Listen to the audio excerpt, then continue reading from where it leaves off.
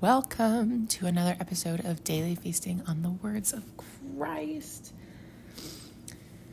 We got a good meal, or at least I have a good dish to share from you from 2 Nephi 29. Yeah, I think that's the chapter I read this morning. Yep, I read 2 Nephi 29, and for those who have served a mission for the Church of Jesus Christ of Latter-day Saints, you may be fairly familiar with this chapter because it's the one that talks about how, people will say, oh, we've got a Bible, we don't need any more scripture. And then God basically calls them out using logic. And I remember as a missionary being like, oh, you got called out, man. Because, so here's the scenario, right? So yesterday, in the last chapter, Nephi was talking about all these churches and all these false truths they'd be preaching. And in this chapter, God talks about how during that time, where there's darkness and apostasy and they've lost so much truth and they're teaching all these false doctrines, that's when God is going to start the restoration of the gospel, right? That's when he's going to bring forth the Book of Mormon through Joseph Smith. And which is another book of scripture, right? And ever since that's happened, an argument has always been from other Christians, quite a few of them at least. I don't know about all of them, but quite a few of them. Their argument is always like, there can't be any more scripture. God has said there shouldn't be any more scripture. And they'll cite like a verse in Revelation or something, and which can be so easily picked apart. Just saying, at least in my mind, it can't be. But their biggest beef is there can't be any more scripture. The Bible is it. This is what God gave us, and we don't need any more. We're good. And God just basically explains why it is good for us to have so much scripture, right? Have you ever wondered, why do we have the Bible and the Book of Mormon and the Doctrine and Covenants and the Pearl of Great Price? That's so much scripture. Number one, can't read it all. And number two, what am I supposed to do with this? And maybe for those of us who are members of the Restored Church of Jesus Christ, we're told to read the Book of Mormon. And so we're like, well, if we're told to read the Book of Mormon every day, what do we do about the Bible? What are we supposed to do with the Doctrine and Covenants? What are we supposed to do with all this? Other than it's nice to know church history and it's good to know about the life of Jesus Christ. And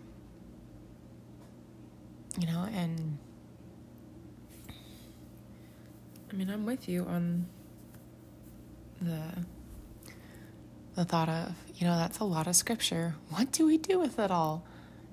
How do we fit it all in? If we're supposed to read the Book of Mormon every day and then also read some from these scriptures, what are we supposed to do? And honestly, I'm just still trying to figure that bit out. I've been trying to read a chapter from the Book of Mormon and a chapter from the New Testament at the same time. Because my main goal in starting doing that is to learn what it means to truly love people, and also to keep the commandments from our prophets to read the Book of Mormon every day.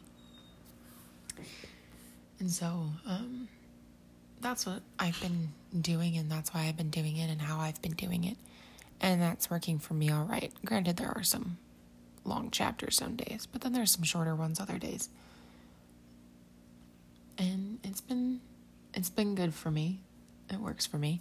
And, in this chapter, God talks about how all these scriptures are witnesses to the fact that there is a God, right? And that God cares about his people, that he makes promises to his people and keeps his promises. And we have more than one witness of that, right? We have a witness of it from 3 different nations in all different times, right? We have the Old Testament, where God is working with the people before Christ. The New Testament, where God is working with people during Christ's life and shortly after his ministry. You have the Book of Mormon, where he's working with an entirely different continent. And you have the Doctrine and Covenants, where he's working with people centuries later, right? And so you got all these different times and all these different places that God is working with his people. And for God, it's in this chapter, God says that all of these books of scripture from thousands of different timelines and all these different places witnesses to the fact that God is God, right? We see that he deals with people the same way. He loves them unconditionally. He gives them commandments. There's consequences if they break the commandments, right? Like, God doesn't change who he is based on who he works with and when he works with them. And so these scriptures help us to build faith in God and in our Savior, because we can see that they're the same throughout history and throughout the world. And it's not just, the Jews or a certain group of people in a certain place at a certain time period. That God has performed miracles since the beginning and continues to perform miracles. And, that's the main reason that God said in that chapter. That's why we have more scripture, right? And it's so interesting how in this chapter we get another glimpse into the kinds of false doctrines people were preaching and are preaching. And it's so funny reading about that, because you look at it and you're like, who are these people to say what God does and does not do, right? Who are you to say that, God performed miracles in the Bible but no longer does, right? There's no scriptural basis for that. Just because you think you haven't seen miracles doesn't mean that there aren't miracles yet. Granted, I will give them a little bit of grace, because there was not a whole lot of miracles performed during the Great Apostasy because God's Spirit left, right? But I don't know. There could be a few things. There could be miracles, and I also haven't seen them. But God's Spirit has left the earth, and so they don't have light, they don't have truth. So maybe even as God's performing miracles, they can't see it, because God's light and truth is gone, and the earth is wrapped in darkness and confusion. That would probably make it a little hard to see miracles, for sure. But, it's just so interesting how there's a lot of doctrines that people believe in that have no scriptural basis, and yet they say this is how it is, especially when it comes to God and what he does. He doesn't perform any miracles anymore, and he doesn't need any more scripture and things like that. And God's like, I will do what I want. Who are you to tell me what I'm going to do? Right? And a lot of people on my mission, you had to be prepared for when people cited that verse in Revelation. I forget where it is specifically. It's like near the end. It's not the exact end, but near the end of Revelation. Because serving in the Bible Belt, good old Texas, you had to be prepared for common arguments against the Book of Mormon when sharing it. And that verse was one of them, because to them it reads that God commanded there would be no more scripture. But when I read that verse, to me what it sounds like, and you will not have any more scripture made by man, or something like that. To me it reads that if there is more scripture written by men and not by me, then don't accept it. Right?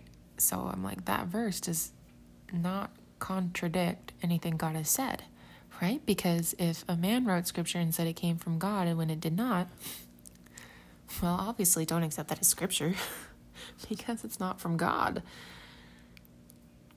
But if it's from God, like the Book of Mormon I believe to be is from God, then that can be scripture.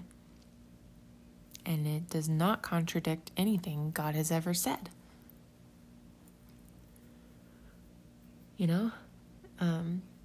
And God is very aware of what he has said and does not contradict himself ever. I don't think God could contradict himself because he's so aware of what he has said and always keeps his promises. He knows what he's doing, basically. Right? This we're talking about God after all. He's all powerful, all knowing, super dependable. He knows what he's doing. And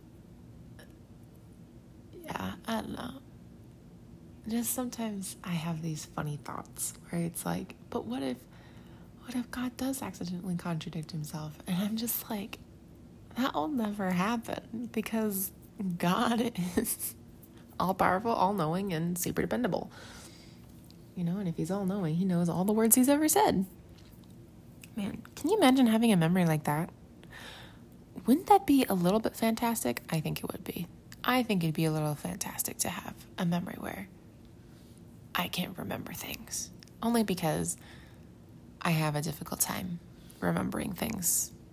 So, I don't know. Maybe you remember a lot of things and you're like, no, it's not good to remember. I wish I forgot a lot of things. But I don't know. I'm sitting over here thinking it'd be great to remember because I forget things all the time. But yeah.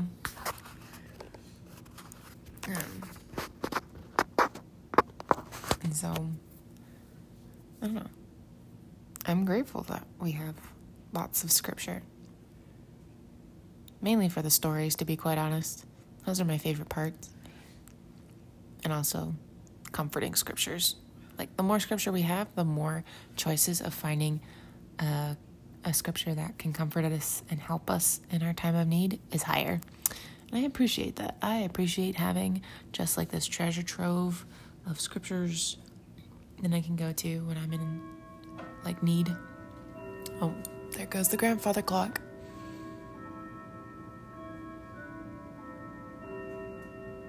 5:45 a.m. But yeah, just having this treasure trove of scriptures that I can go to when I'm in need and just bloop, pull one out, and I just got thousands of them because we have so many books of scripture, right? And I just think that's awesome. I think that's fantastic. I don't think there can ever be enough scriptures. I mean, it'd be a lot of books to read, for sure, but,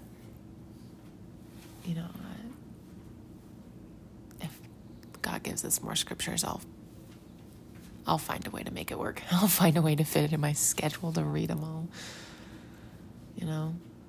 Ooh, General Conference. because that's kind of like modern day scripture, you know? And I have been meaning to read more of that in my studies. I'm trying to figure out how to study that on a regular basis, you know? But excuse the yawn. See, in the Bible today, I honestly don't remember. Hold on a second. I know Jesus talked to some scribes and Pharisees and said some stuff. And then there was a gal who asked him to cast out devils from her daughter. And at first he was like, nah. Then she's like, please. And then he's like, all right.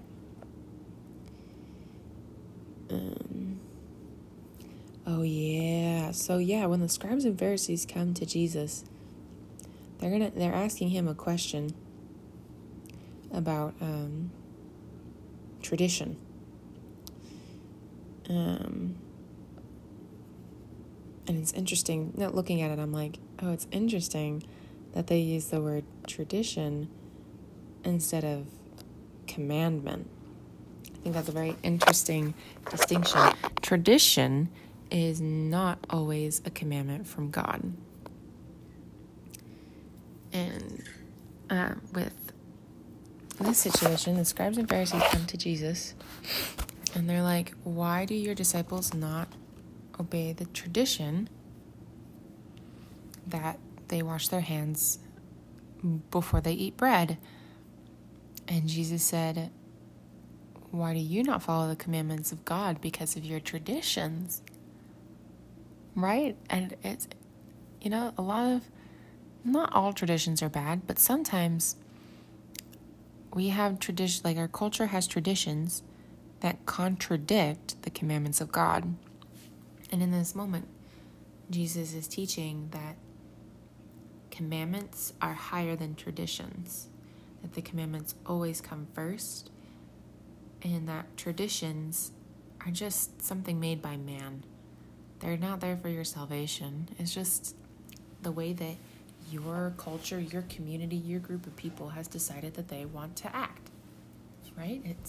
That's all that is it's unofficial community rules. Things that your culture has always done. And I don't think Jesus is saying don't follow your culture's traditions, right?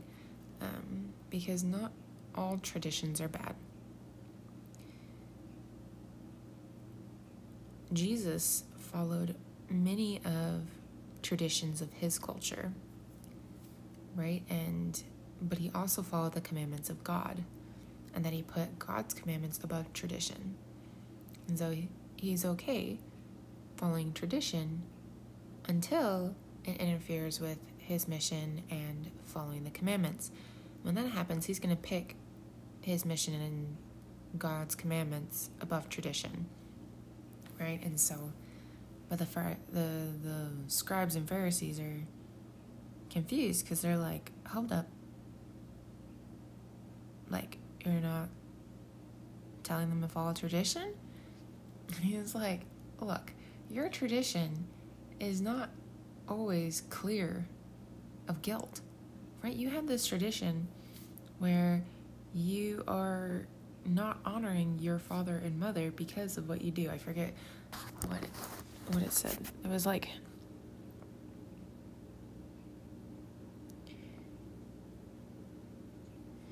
and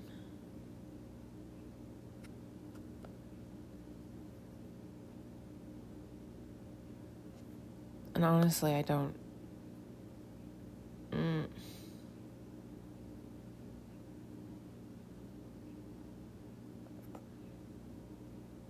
Yeah, no, even in reading it again, I'm like, I still don't get it. But it's something that Jesus is like, this is not honoring your father or your mother, which is a commandment.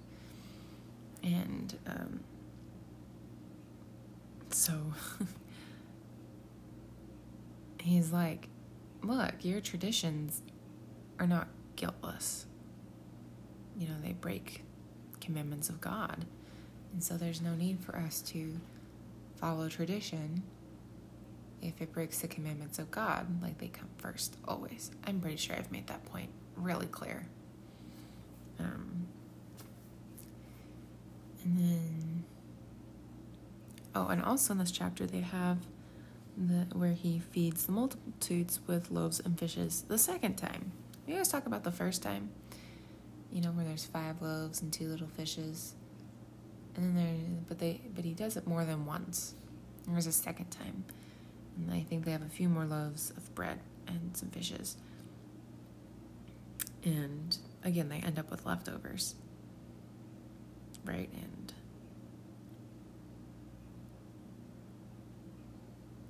I don't know. Just kind of interesting. Thought I'd mention that, because God can make more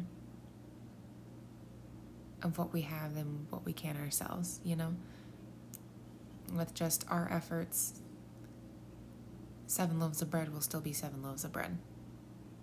But with God's efforts, 7 loaves of bread can become 7 baskets of bread. And so I think it can be a good metaphor for our efforts that, when we include God in our efforts, He can make more of it than if we try to do it by ourselves. Right? The little bit that we give, He can expand, magnify, increase. And that, we don't need to do it by ourselves. Right? And that it's better for us not to do it by ourselves. Because, as Jesus was saying, if they didn't feed these people, they would faint on their way to get food. And that would not be good. And so when we need help, it's good to ask God for help, and that, as well as asking help from other people when needed. And, He will magnify our efforts and make it enough that, there will be enough. And that's a mentality that I've been working on a little bit. It's called scarcity versus abundance mentality. I don't know if you've heard about it before, but, it's the mentality where scarcity is all about there's never enough. There's a very limited resource. We have to save what we have because we have to make it stretch so far. And then there's the abundance mentality where there's enough, God is providing. It's a lot of gratitude in the abundance mentality where we're thankful for what we have and not worried about what we have not. Bless you. And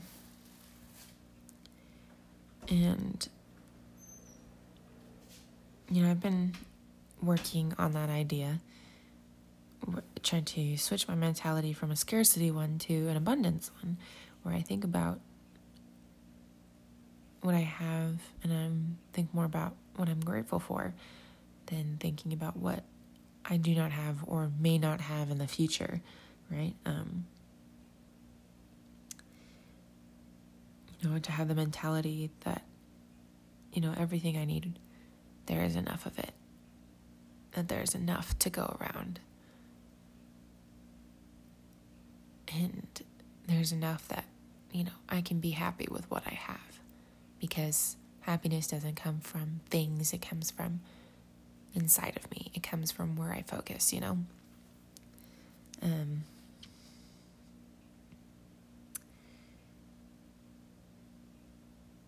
And I just lost my train of thought.